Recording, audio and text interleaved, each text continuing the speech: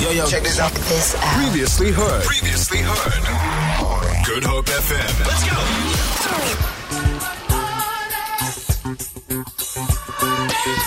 And today we're talking about the fact that while many people look to the New Year's resolutions as a reason to get healthy, when it comes to your finances, there are many reasons to get financially fit. And with COVID-19 likely to be around for a while yet, it's never been more important for South Africans to get their finances in order. That's why today we're speaking to Zanele Ntulini, who is a Chief Marketing Officer and who's going to be giving us some easy ways to secure our financial future for 2022 as we talk about getting financially fit in this year. Zanele, welcome to Good Hope FM. Hi, Leigh-Anne, to you and all your listeners. Thank you for having me on.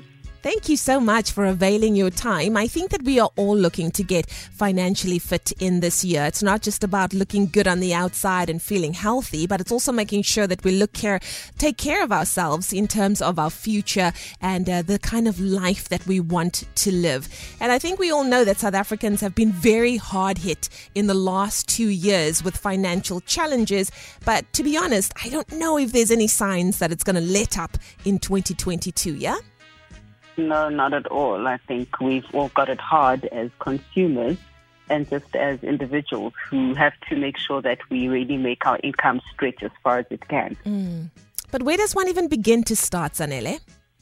Where does one start to begin?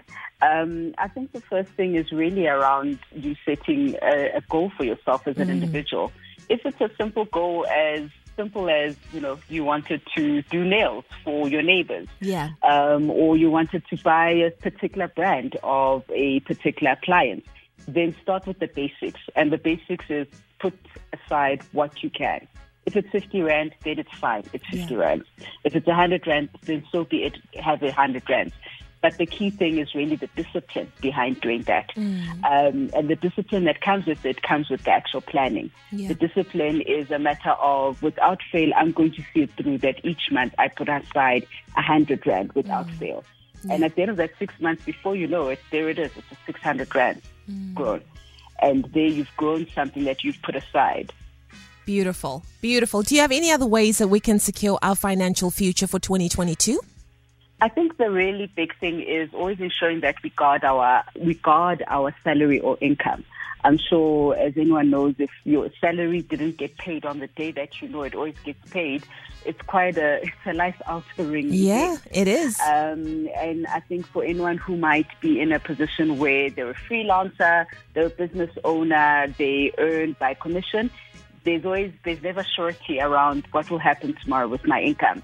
But if you actually insure your income, i.e. guard it, safeguard it, so that on that day that by mistake, like myself this morning, as I ran out, I had that bit of a slip. And I'm like, for 4-5 days, I probably will be out of play, but at least I can still earn my income. That's the real driver behind guarding your salary or your income.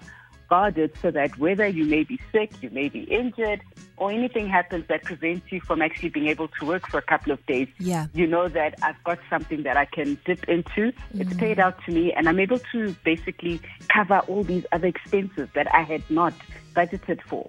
Whether it's a doctor's fee, whether it's additional medicine that maybe your medical aid may not be able to pay out that much. It might be a set of braces that you'll have to put on. Whatever it is, but at least you've got that little bit extra that's paid out to you that helps you cover those additional expenses.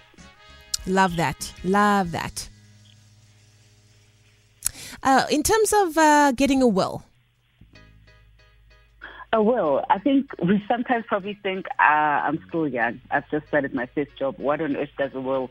Why do I have to have a will? But a will actually kind of circumvents and prevents us doing the hearsay. Like I heard whomever say, but I believe this is what they wanted. And I'm sure we've all been inside the kitchen when that has happened, and we all believe we know. The only person who knows is the person who's left us. And that is why for you as an individual, the minute you have your first job, just put down a will. Basics. Just saying, this little asset, this little item, please, this is what I want you to do with them. Very important. When I am no longer on this earth. So that we don't have the, I believe she wanted, or I believe he wanted it like this. No, Exactly. let us present the I believe we wanted. Yeah. Rather have your will in place to ensure that those assets, those whatever you have in place is taken care of. And it's according to your instructions. Yeah. The person who is the person who doesn't want anything to happen with them. Zanele, then I'm sure it is so important for us to speak to a financial advisor who's going to partner with you on your financial journey as well, yes? Absolutely, Leigh-Anne. I think sometimes maybe we look at financial advisors and think, do I really need to engage with this person? I can figure this out. But it's someone who's basically like your sanity check. Yeah. Someone who's also going to deep dive into certain things. I mean, I know recently I got my advisor to double check my retirement annuities.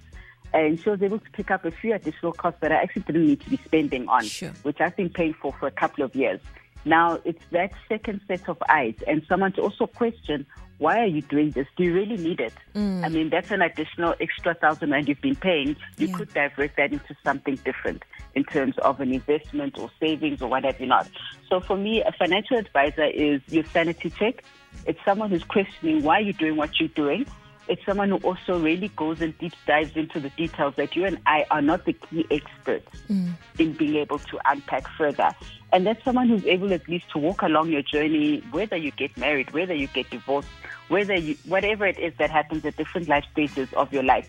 They're able to relook at your whole financial setup and help you recheck it accordingly for that stage in your life.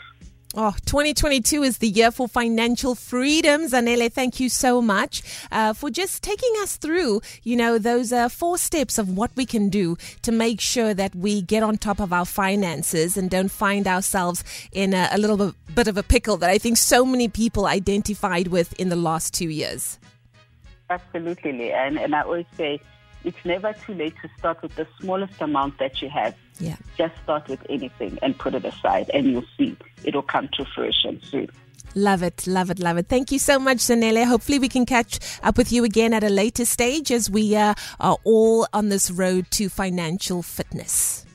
Thank you so much, Leigh-Anne, for the time. It is such a pleasure. Chief Marketing Officer Zanele Ntulini. And we were talking about 4 ways to start 2022 financially fit, giving us tips on starting to save and investing early, protecting your income, getting a will, and of course, speaking to a financial advisor who's going to help you choose the best options to rather suit your pocket and your needs, so that not only do you have the right life insurance in place, but you also understand the fundamentals of how cover works, and this person's going to partner with you on your financial journey and also guide you in achieving your financial goals with the sound savings and investment plan. Feel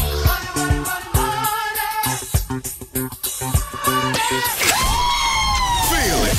For more, tune in to goodhopefm.co.za. It's all you need.